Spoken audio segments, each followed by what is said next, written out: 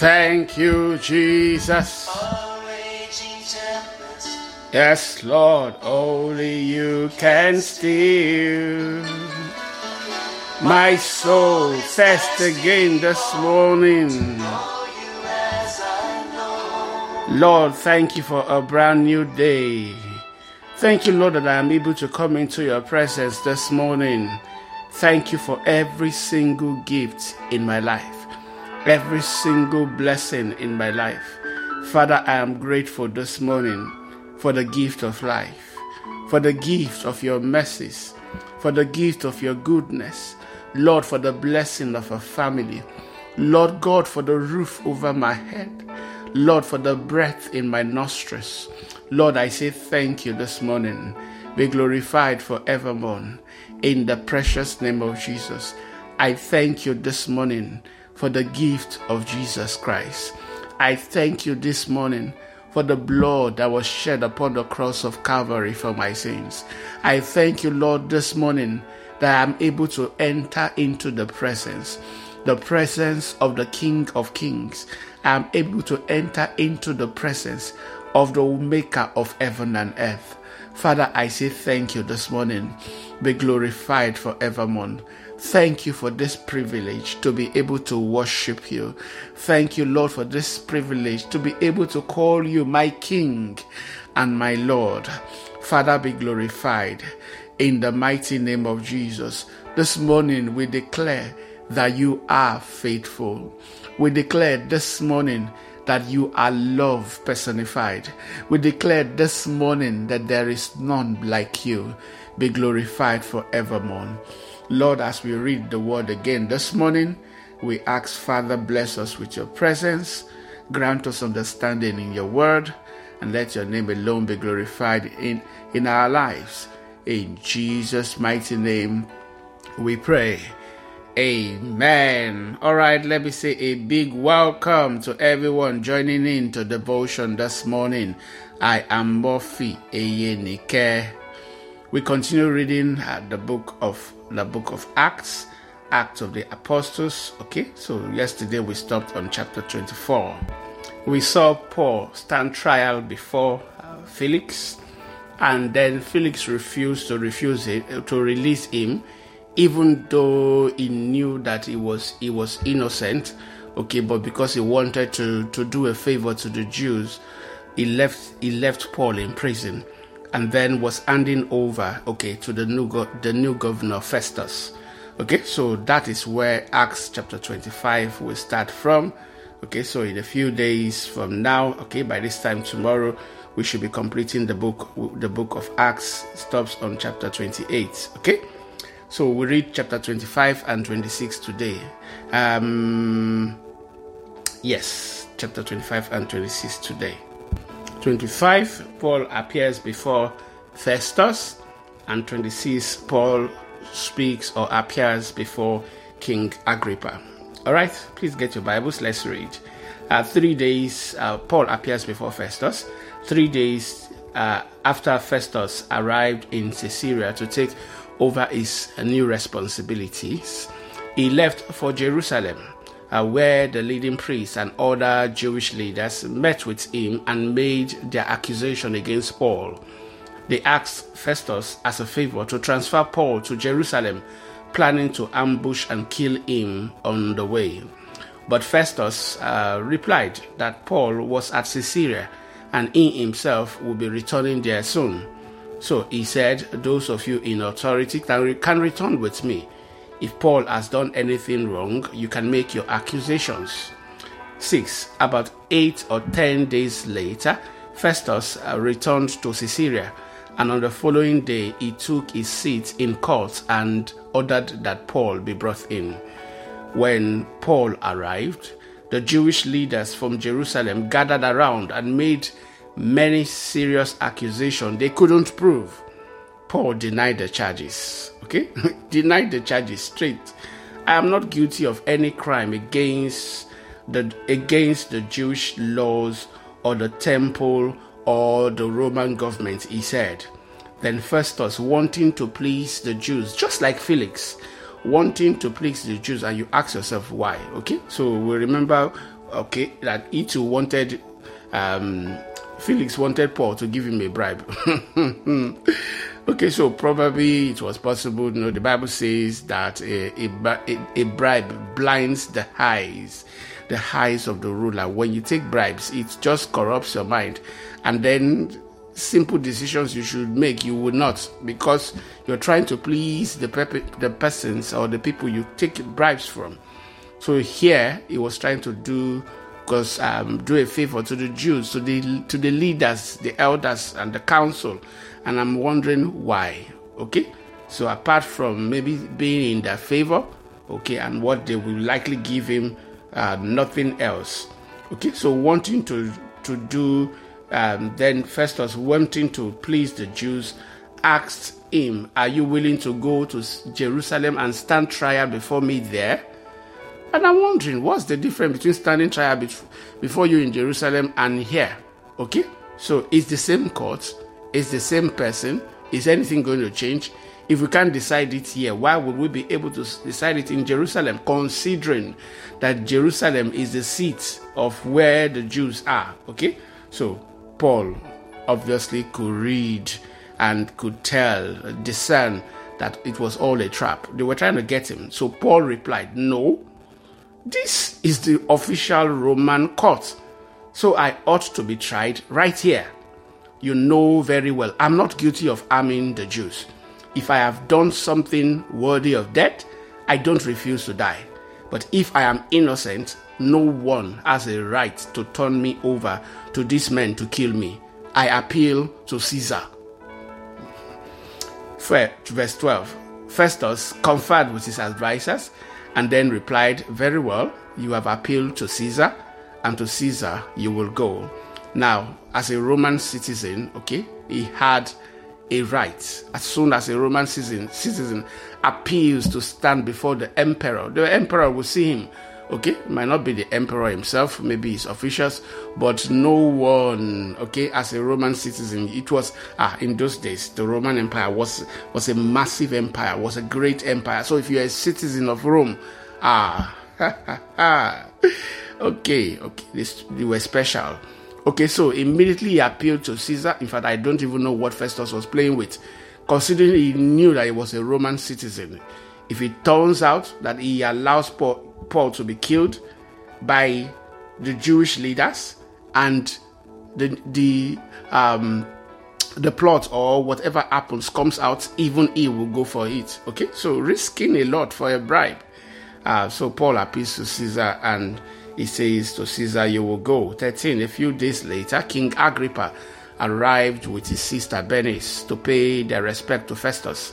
During their stay of several days, Festus discussed Paul's case with the king.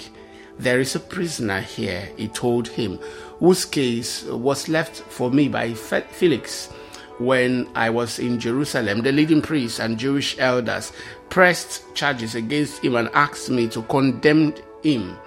I pointed out to them that Roman law does not convict people without a trial.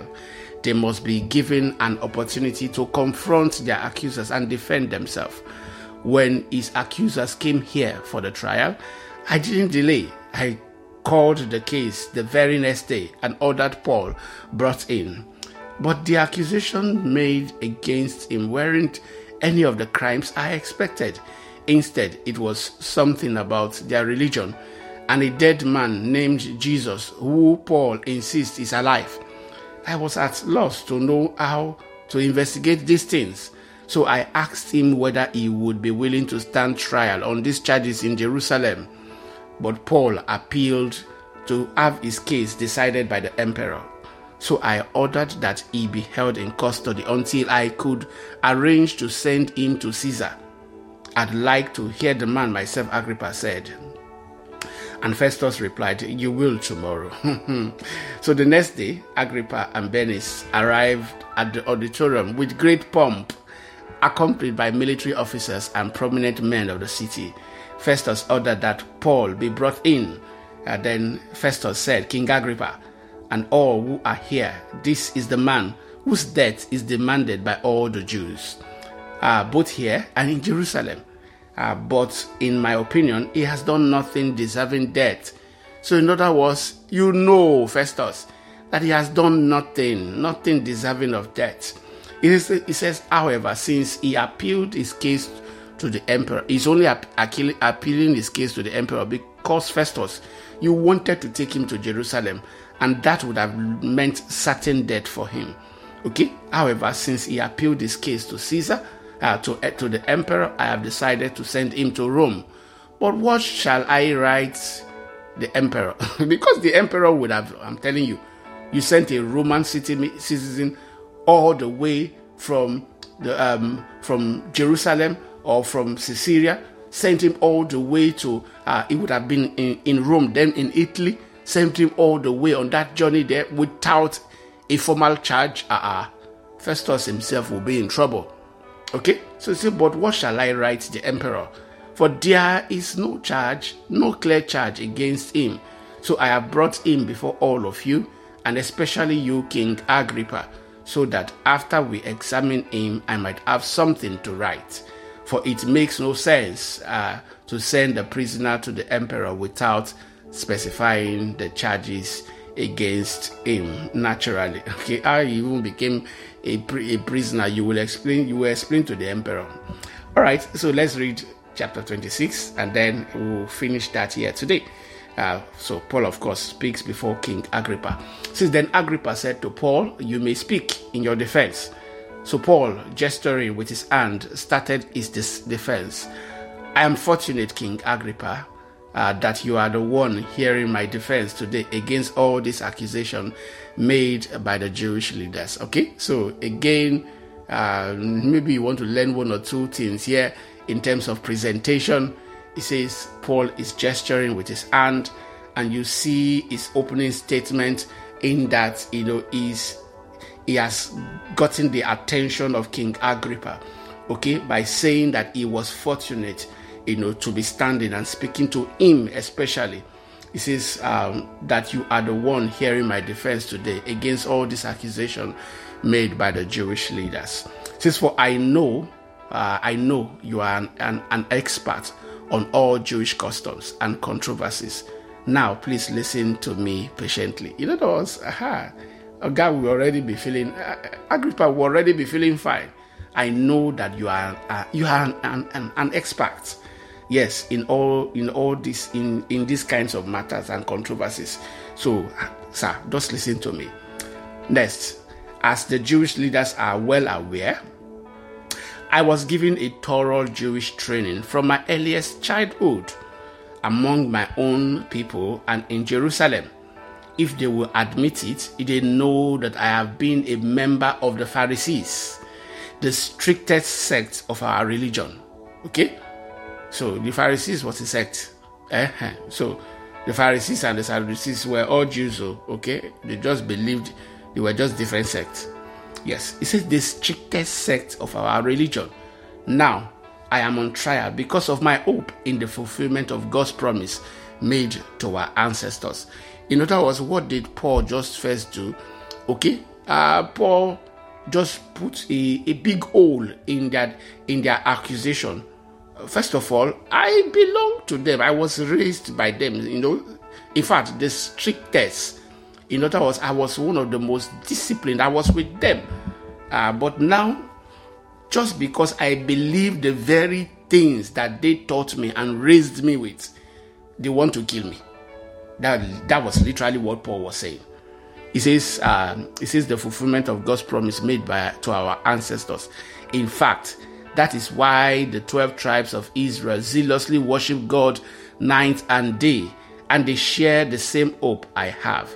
Yet, Your Majesty, they accuse me for having this hope. So what was the whole purpose of the Old Testament if you would not believe in Jesus? That was what Paul was saying. The entire hope of the 12 tribes of Israel, the entire hope of the Old Testament and the law and the prophets was pointing to Jesus. I am telling you guys that Jesus, the Messiah that you are expecting, has come, and you want to kill me for it. That was what Paul was. That's Paul's defense. He says, yet, Your Majesty, they accuse me for having this hope. why does it seem incredible to any of you that God can raise the dead? Many of them have witnessed Jesus raise the dead. Peter raised the dead. Paul has raised the dead. He said, why does it seem incredible to any of you that God can raise the dead? I used to believe that I ought to do everything I could to oppose the very name of Jesus, the Nazarene. Okay? So, I was like them once. In fact, I was one of those who used to oppose this religion. He says, indeed, I did just that in Jerusalem, authorized by the leading priest. I caused many believers there to be sent to prison, and I cast my vote against them when they were condemned to death. That was the case against me. It's all a ruse. It's all a lie. Yes, they know that this can't be a case of somebody trying to defile the temple or does not know our law. I was properly trained with them, and I was doing the same thing with them. However, I found out the truth. That was what Paul was saying. When they were condemned to death. 11. Many times I had them punished in the synagogues to get them to curse Jesus. Yes. They would tell the Christians then to renounce Jesus. And when they said no, some of them were burnt at the stake. Some of them were fed to lions. Yes. He says, I was so violently opposed to them that I even chased them down in foreign cities. He says, one day on such a mission to Damascus, armed with the authority and commission of the leading priest, about noon, Your Majesty, as I was on the road, a light from heaven, brighter than the sun, shone down on me and my companions. We all fell down, and I heard a voice saying to me in Aramaic, Saul, Saul, why are you persecuting me? It is useless for you to fight against my will. Okay, it is useless to fight against the will of God. Jesus was the one telling Saul, why are you fighting against my will? Who are you, Lord? I asked. And the Lord replied, I am Jesus, the one you are persecuting. I say again, Paul was persecuting believers. Jesus said, you were persecuting me. Remember that parable of Jesus? I was hungry, you didn't give me food. People did not give food to normal people. Jesus said, you saw me hungry, you didn't give me food. Very important lesson. He says, I am Jesus, the one you are persecuting. So now get to your feet, for I have appeared to you to appoint you as my servant and witness. Tell people that you have seen me, and tell them what I will show you in the future. And I will rescue you from both your own people and the Gentiles. Yes, I am sending you to the Gentiles to open their eyes so they may turn from darkness to light and from the power of Satan to God.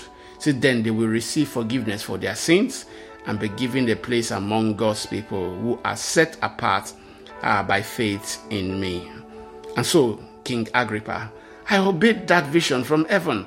I preached first to those in Damascus, then in Jerusalem, and throughout all Judea, and also to the Gentiles, that all must repent of their sins and turn to God, and prove they have changed by the good things they do. The things I am preaching about are not evil things. I'm not telling people to rise up against the government and start fighting. No, I am telling them to fulfill the laws of Moses, to fulfill the laws that the Jewish people are reading. The Messiah has come. Accept him. He says that they should prove they have changed by the good things they do. Some Jews arrested me in the temple for preaching this, and they tried to kill me.